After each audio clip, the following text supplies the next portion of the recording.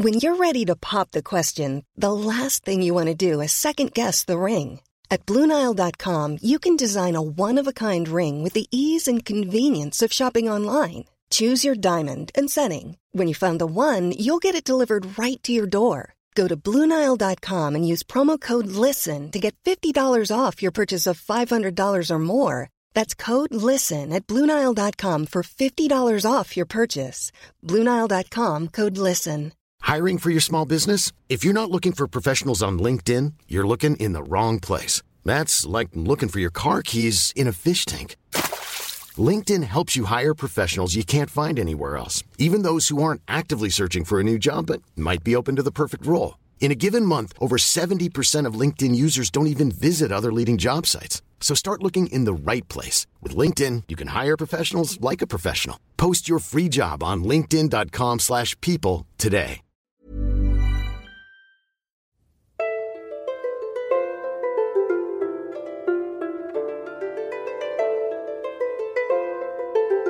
Hello and welcome to the Renaissance English History Podcast. I'm your host, Heather Tusco, and I'm a storyteller who makes history accessible because I believe it's a pathway to understanding who we are, our place in the universe, and our connection to our own humanity. This is episode 85. It's another joint episode with Melita Thomas of Tudor Times on Mary, Queen of Scots. Just a quick note that the Renaissance English History Podcast is a proud member of the Agora Podcast Network. You can discover lots of great new podcasts at agorapodcastnetwork.com. The Agora podcast of the month is Tiny Vampires. Tiny Vampires is a show about insects that transmit disease and the scientists that are fighting them. So if you are interested in mosquitoes and Zika and diseases, this is a really good one for you. Learn more at tinyvampires.com. Also, I need to thank a very special group of people right now, the lovely Patreon supporters of this podcast. This show is independent. I do it myself, always have, and as such, I am beholden only to you, the listeners. And so I ask for your support through Patreon. Those who signed up at the $3 an episode or higher level will get a Tudor planner in November as a thank you gift. And if you missed that promotion, don't worry, I'm working on another super cool one. And I'm always figuring out new ways to thank the show's patrons. So let me thank them here all right now. They are Kathy, Jurgen, Kendra, Anne Boleyn, also known as Jessica, which makes me smile every time I see it. Or maybe it's Jessica, also known as Anne Boleyn. Either way. Elizabeth, Cynthia, Judith, Ian, Laura, Barbara, Shar, Kiva, Amy, Allison, Joanne, Kathy, Christine, Annetta, Candace, Rebecca, Al, and Shandor. If you would like to join this very intelligent group of people, you can get all the links on the website at englandcast.com. So now, let me introduce you to Melita Thomas. Melita is a co-founder and editor of Tudor Times, a website devoted to Tudor and Stuart history in the period from 1485 to 1625. You can find it at tudortimes.co.uk. Melita, who has always been fascinated by history ever since she saw the 1970s series Elizabeth R. with Glenda Jackson, also contributes articles to BBC History Extra and Britain Magazine. What can you tell us? Mary, Queen of Scots, she had such a tumultuous life. And it's so hard to just try to talk about everything in just a couple of minutes because there was so much. But what can you tell us of like kind of the highlights of her life just to get us started? She was a queen in her cradle. Her father died when she was about a week old, so there was no time in her life when she could remember not being a queen. And she was actually the first woman to be a queen in the British Isles, predating both her cousins Mary and Elizabeth. As well as being Queen of Scotland, she was Queen Consort of France, and there were a lot of people who thought she actually ought to be Queen of England as well. So she had a very exalted idea of her own status as a queen. I think the most fascinating thing about her is partly the level of fascination she still exerts after 500 years. People debate furiously as to whether she was very badly treated, a martyr, wrongly accused of murder and adultery, or whether in fact the accusations at the time that she was behind the assassination of her husband so that she could marry her lover. The debate continues to rage. I think she was one of those people who had personal charisma, which is something that you can't put your finger on. You can't see it in the paintings of her because she was said to be, very beautiful, but the paintings, standards of good looks change, but she doesn't seem anything special to modernize. But people talked of her as enchanting and charming and full of grace, and so that she must have had that whole personal aura that very, very occasionally people have, which made people totally devoted to her. There weren't many people who weren't charmed by her, but there were a few, and perhaps because she was used to charming everybody, she thought she could do it all the time, and perhaps didn't pay enough attention to some of the other political skills that she perhaps failed to develop as well as she might have done. So very early on, at the start of her life, she became queen when she was, 6 days old. And it looked as if she was going to lead a really kind of normal life and go to France and be queen there. And then her husband died, and it all kind of started to go wrong for her. In some ways, it went wrong almost from the day she was born, because Scotland was a bone of contention between England and France. Both countries were bigger and more powerful, and they both wanted to control Scotland. Scotland and France had been in alliance for 300 years. There were many Scots people who wanted to continue that alliance, and France was really only interested in Scotland to provide a threat to England if England were to invade France. So that was the idea. If England invaded France, then France would pay the Scots to invade England, and that was kind of the deal. But in the 1540s, when Mary was born, England, in the person of Henry VIII, thought that a young female queen was the best opportunity he would ever have to dominate Scotland. And he wanted Mary brought to England and married to his son, Edward. And there were a number of Scots people who thought this was actually a good plan as the Reformation was beginning to unfold in Scotland. But there were an awful lot who preferred the old French alliance. So throughout Mary's childhood, there was an ongoing war. They called it the War of the Rough Wooings. And the south of Scotland was devastated. Edinburgh was burnt. And, there was huge misery. And the upshot was that it was agreed by most of the Scots that Mary would be safer in France. So she was sent there when she was only 5 years old and brought up and married the young king, Francois. But he died young. They'd only been married not even 18 months, I don't think. So after a brief hiatus, which one of her biographers thinks was one of the most damaging things she ever did, not returning to Scotland immediately that she was widowed, suggested that Mary was not actually that interested in Scotland and was far more interested in either being Queen of France or in promoting her claims to the throne of England. But at any rate, she did come back after 18 months and took up rule. But she was only 18, and I think we have to bear in mind that some of the mistakes she made, how many of us would be wiser at the age that she was?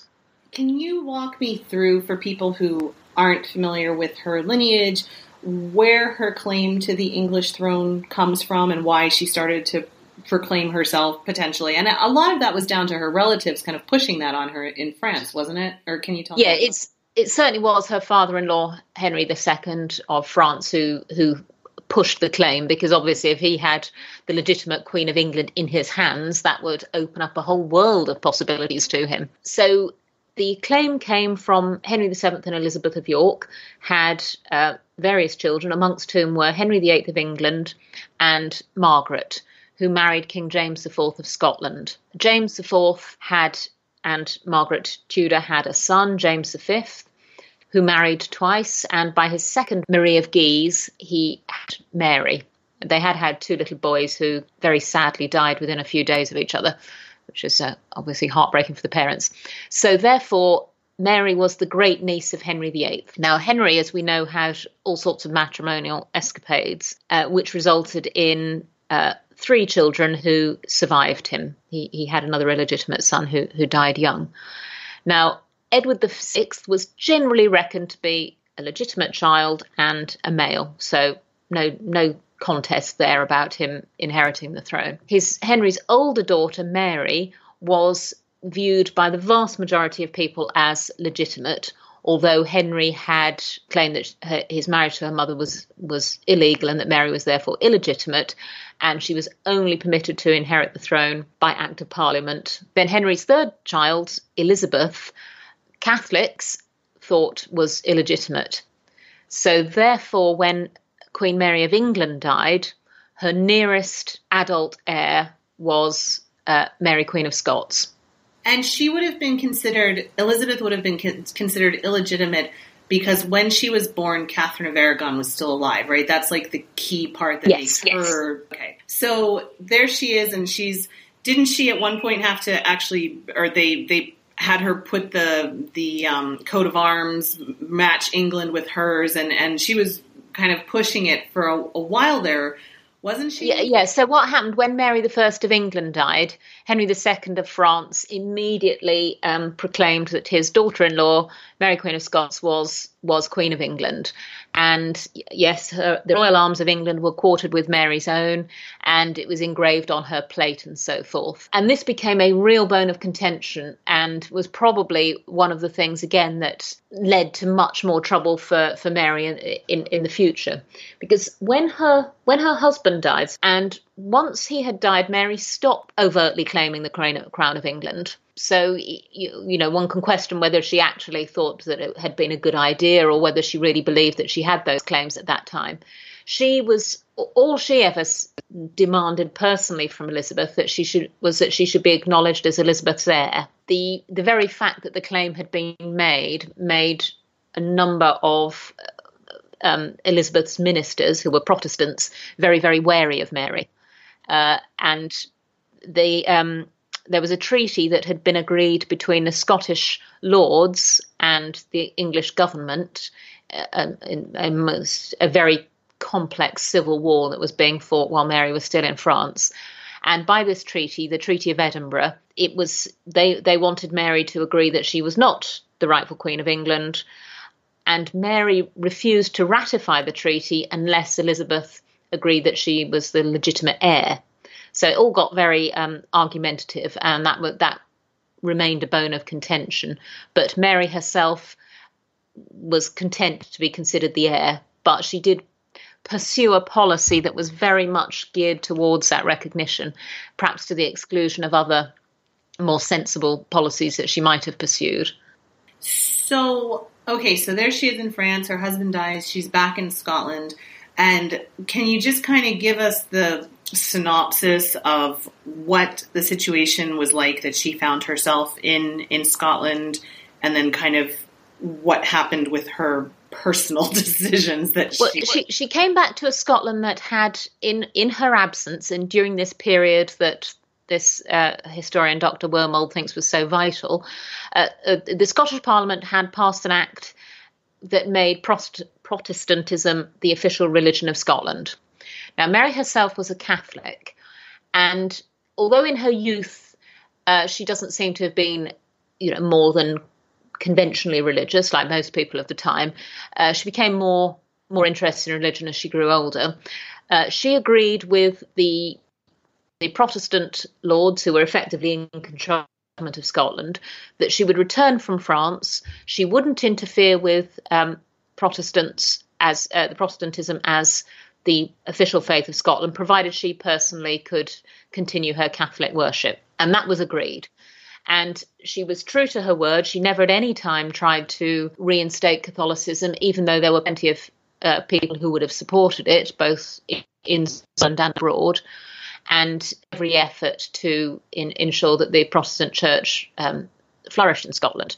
So she came back, and her main supporter at that time was her illegitimate half-brother, Lord James Stuart, whom she afterwards made Earl of Murray. Now, he was a very talented politician, Murray, and she was, as I said before, considered attractive and charming, and many people became very infatuated with her as a personality. And she and her half-brother got on well, and all went quite smoothly. She perhaps put more trust in her half-brother than he necessarily merited. She became involved in factional fighting that really, when you stand back, was more for his benefit than for the benefit of the crown. But then, as time passed, she wanted to exert her own authority more, and she also wanted to marry because she wanted, like every monarch, she needed to leave an heir. And her choice, the difficulties were choosing a right husband without aggravating the Queen of England, because Mary's policy was still her desire to be acknowledged as Elizabeth's heir. But all Elizabeth would do was tell her who she couldn't marry. She wouldn't tell her who she could marry or who the English would approve of.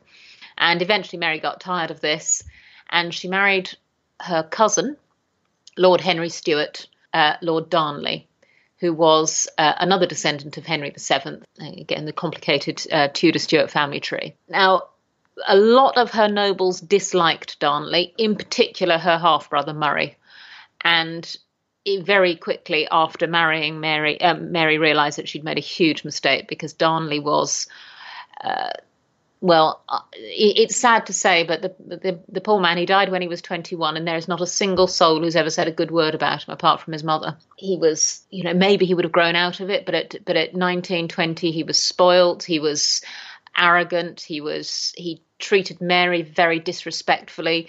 He demanded all the trappings of power, but didn't really want to do any work. He drank heavily. He humiliated her by, consorting with prostitutes. It was a terrible decision, even though on paper it looked quite good. The culmination of their appalling relationship was when he got involved in a plot to assassinate her secretary. Then, so everybody disliked Darnley. He was trouble. He was everybody wanted to see the back of him, and a group of nobles and Mary, they discussed the problem of Darnley, and Mary was assured by her nobles that they would find a way out of the situation. Mary said to them that, yes, she wanted to find a way out of the marriage with Darnley. She didn't want her honour impugned in any way, and she and Darnley had a child, so she didn't want any suggestion that the marriage hadn't been valid, because it would affect the legitimacy of her son. So she left them to cook up an idea to get rid of him without impugning her honour. Now, whether she herself thought this through, or whether, it's difficult to imagine what anybody could have had in mind other than assassination. But Mary said that she had no thought of such a thing. Anyway, the upshot was that there was an explosion in Darnley's house, and he was found dead in the garden, probably strangled. In fact, he'd tried to escape. And debate has raged for centuries as to whether Mary actually was involved, whether it was a complete shock and surprise to her. It's very hard to know, because you think, I've been debating it in my own mind. You think, okay, if she knew that they were going to murder Darnley, and there was a whole group of them in it, why didn't she act as any other sensible monarch would have done? As Elizabeth wrote to her urgently, her mother-in-law, Catherine de' Medici, wrote to her urgently and said, find the perpetrators, hang the perpetrators. And, it sounds harsh, but there were plenty of other monarchs who'd, dispatched a few unlucky underlings and, rounded up a few innocent people and hanged them and pinned the blame on them. So if she was involved, why didn't she do that? And find a scapegoat. But on the other hand, if she wasn't involved, again, she made no real efforts to actually find the perpetrators.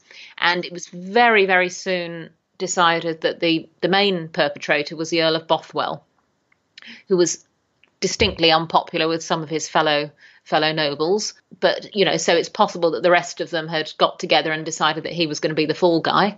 The whole thing, it's very, very hard to disentangle why Mary didn't proceed against Bothwell.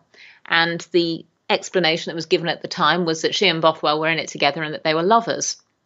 But there doesn't really seem to be any contemporary evidence that is, that can't be questioned, that she and Bothwell were having any kind of relationship at that time.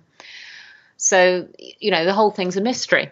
But matters got worse because as Mary paid little attention to actually finding the murderers, a private prosecution was actually brought by Darnley's father, the Earl of Lennox, against Bothwell, who turned up with a large body of men, frightened Lennox's men off. So Lennox didn't turn up to the trial, and Bothwell was acquitted. And the next thing we know is Bothwell abducted Mary. And again, people said, was she in it? Did she, was she part of it, or was it a shock and a surprise to her? He took her off to Dunbar Castle, and either he raped her or they, continued their love affair. The whole thing just, no matter how, and which is why, of course, after 500 years, people still debate it, because it's very difficult to find a logical answer that covers everything that happened. At any rate, because she then married Bothwell, and that was the end. Now, her reason that she gave for marrying him was that he produced a bond which had been signed by many of her nobles, saying that they would be very happy if she married Bothwell.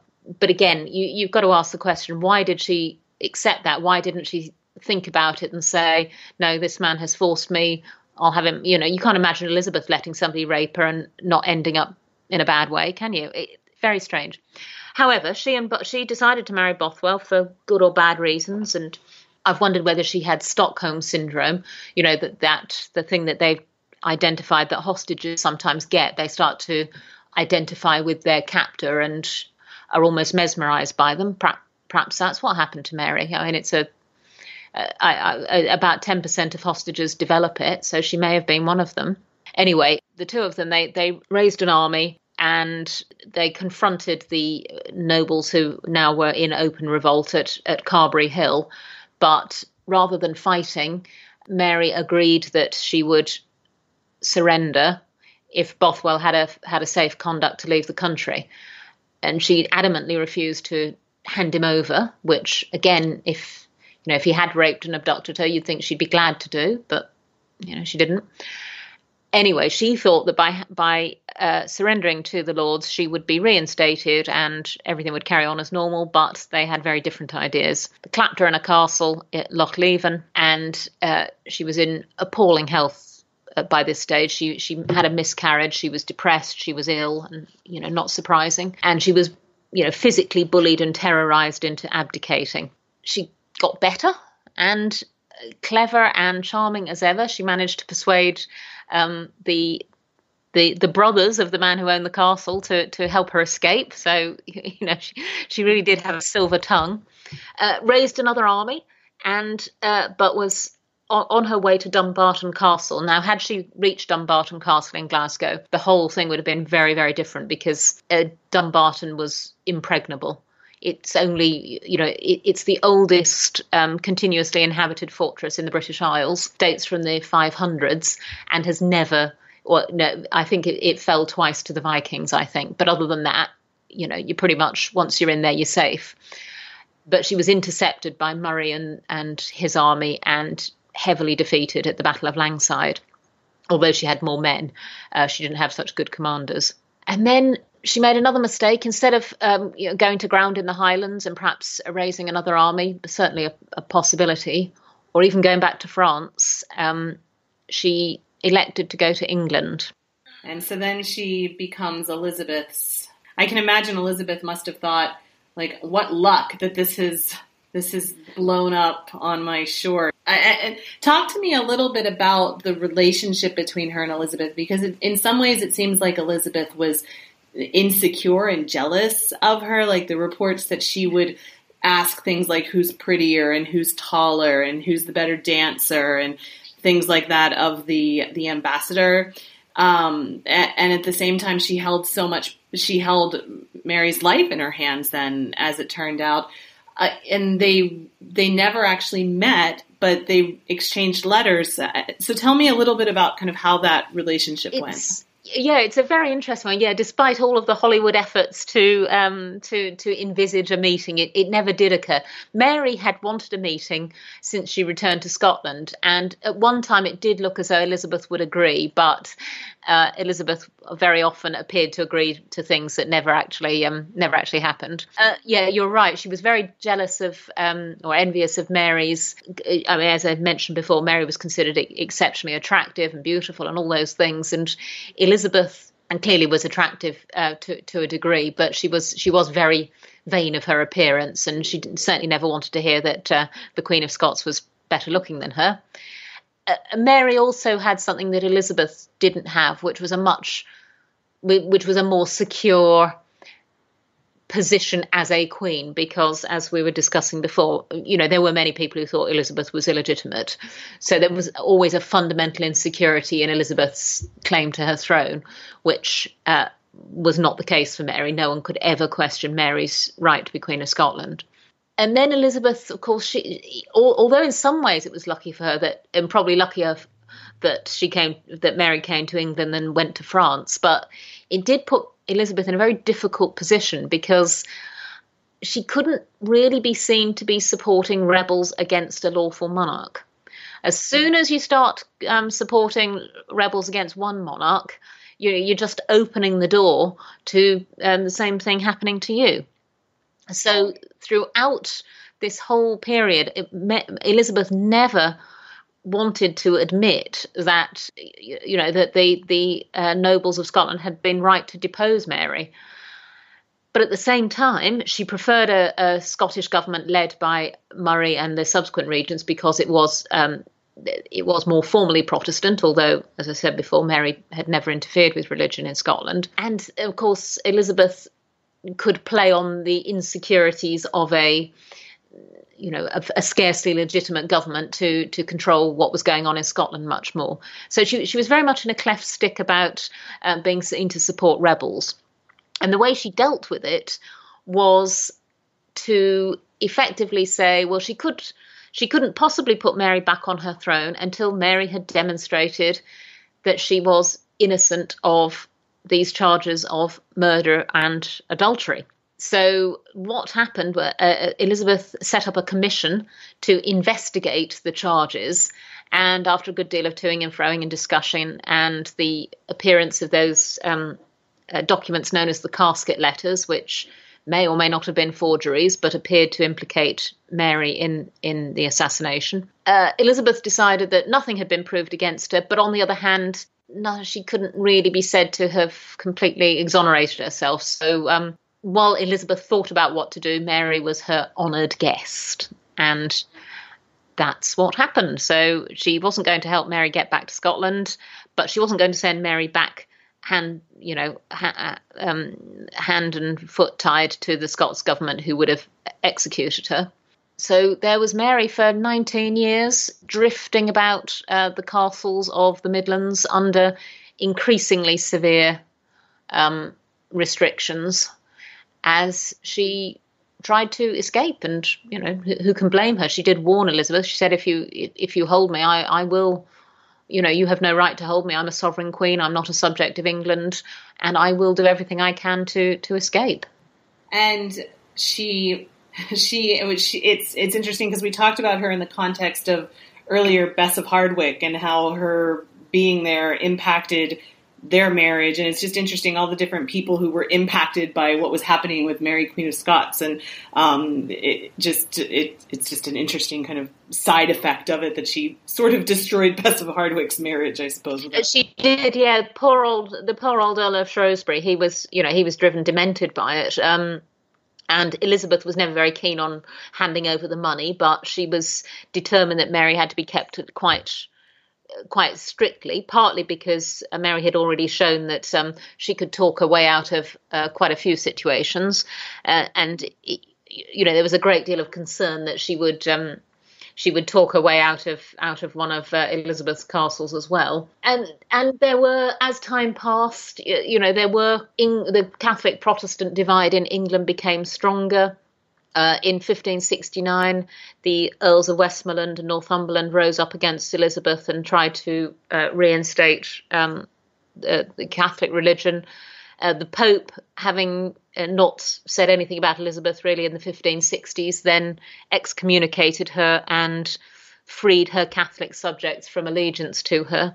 And all of this made, perhaps not Elizabeth herself so much, but certainly her ministers absolutely paranoid. Her chief ministers, Cecil and Walsingham, were Puritans. Certainly Walsingham was, perhaps Cecil wasn't quite a Puritan, and they were, the very idea of a Catholic queen just made their hair stand on end. So they assumed she was behind every Catholic plot, and in a way the thought became father to the deed, because Walsingham certainly entrapped Mary. The final plot, which came at the end, the Babington plot, it was very largely set up by Walsingham. I mean, clearly you can't inveigle somebody into treason who isn't interested, but there was definite entrapment there. But they thought they were doing the right thing, I suppose. And so then she was executed, and that whole, it was just such a massive thing to have one queen execute another queen, and it really plagued on Elizabeth. I read something that when she died, she was still like, her last words were, Mary or something like that. Can you talk about the decision of how they chose to execute her and how that played out, and then kind of the lasting effects of it? I mean, it kind of was the pretense that Philip used to invade with the Spanish Armada then too, right? So, well, yeah, that was certainly part of, and that was part of the reason why relationships between England and Spain deteriorated quite seriously in the 1580s. In the earlier years of Elizabeth's reign, Philip was inclined to maintain the traditional Anglo-Spanish alliance against the Scottish-French alliance. So it was sort of the two sides sort of drew up like that. But England became involved, not necessarily with Elizabeth's wholehearted approval, but she was drawn into supporting the rebels in the Netherlands. Now, Elizabeth, by and large, was more interested in supporting her fellow monarchs and supporting her co-religionists, but she was sort of driven into a position where she had to give support to the Protestants of the Netherlands against the their Spanish overlord, King Philip. And so, the whole Catholic Protestant thing started to get more and more polarized. So Philip, obviously angry at Elizabeth's interference in the Netherlands, now started to think that actually, he needed to interfere in England and potentially put Mary on the throne. So that was part of the lead up to the Spanish invasion in 1588, and the plethora of plots that either real or manufactured that occurred in the 1580s. So Elizabeth was persuaded eventually that as long as Mary lived, these plots would continue, because with Mary dead, her heir would then be Mary's son, James of Scotland, who had been brought up as a Protestant. So Elizabeth was eventually persuaded that Mary should die. I mean, probably the last straw was a letter that was written to Mary and smuggled in a beer barrel to the house where she was living in, being held in Chartley in Staffordshire. Now, Walsingham knew everything that was going in and everything that was going out, because he was, the whole thing was a setup. And Mary received a letter saying that 6 gentlemen would assassinate Elizabeth, and they would then come and free her, and she would have a glorious future as Queen of England. And Mary, in her response to this letter, did not say, do not assassinate Elizabeth. She didn't explicitly say, go ahead and do it, but the way she worded her letter, it was clear that she accepted that was what was going to happen. So once Walsingham had this letter in his hand, and his secretary drew a little gallows on it when he received it, because effectively Mary had hanged herself, they persuaded Elizabeth that the Queen should be tried. She was tried and found guilty, and it was a while before Elizabeth could bring herself to sign the death warrant, because as you say, once a monarch's killed another monarch, you've opened the floodgates. Elizabeth, she was damned if she did and damned if she didn't. Interesting. And then the story of Mary Queen of Scots when she died in her tiny little puppy. Yeah. Yes. Hiding under her skirts. Yes. Yeah. She died very bravely. As I said before, she didn't, whilst she was in Scotland, show a lot of interest in religion other than her personal faith, but she seemed to become more genuinely religious as she grew older, and she could have, her life would have been a lot easier if she'd converted to Protestantism when she went to Scotland. Things might have turned out very differently, but she wouldn't do that, and by the end she did see herself as a martyr for her religion. So where can we learn more about her? Well, there are so many books and about Mary, and so much debate. And the most well known, or the great biographies of her, is by Lady Antonia Fraser, Mary Queen of Scots. It's a little dated now in some ways. Some of the sort of gender politics we would be surprised by now, but I mean, it is a very, very comprehensive and detailed work. Dr. Jenny Wormald, a very well-known Scottish historian, has written wrote in the late, I think the late 80s, so about 20 years after Antonia Fraser, a book called Mary Queen of Scots, A Study in Failure. And it's her contention that Mary was a completely useless queen, regardless of whether she had anything to do with Darnley's murder.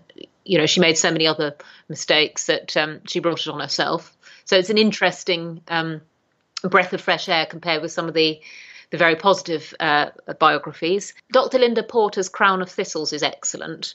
Very, very nice, very balanced, very beautifully written. So highly recommend that one. Rosalind Marshall, who's a Scots historian, she's written a rather nice one about Queen Mary's women, it's called, and it's little pen portraits as well of Mary herself, of her mother Marie of Guise, her grandmother Antoinette of Bourbon, her mother-in-law Margaret Lennox. So that's very interesting for some background. And there are numerous clubs and societies and all the rest of it who talk about Mary Queen of Scots.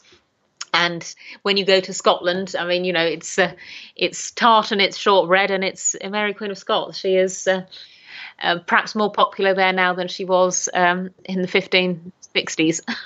Great. Well, thank you so much for taking the time to explain her to us. And she's such an interesting person. I still can't decide about her.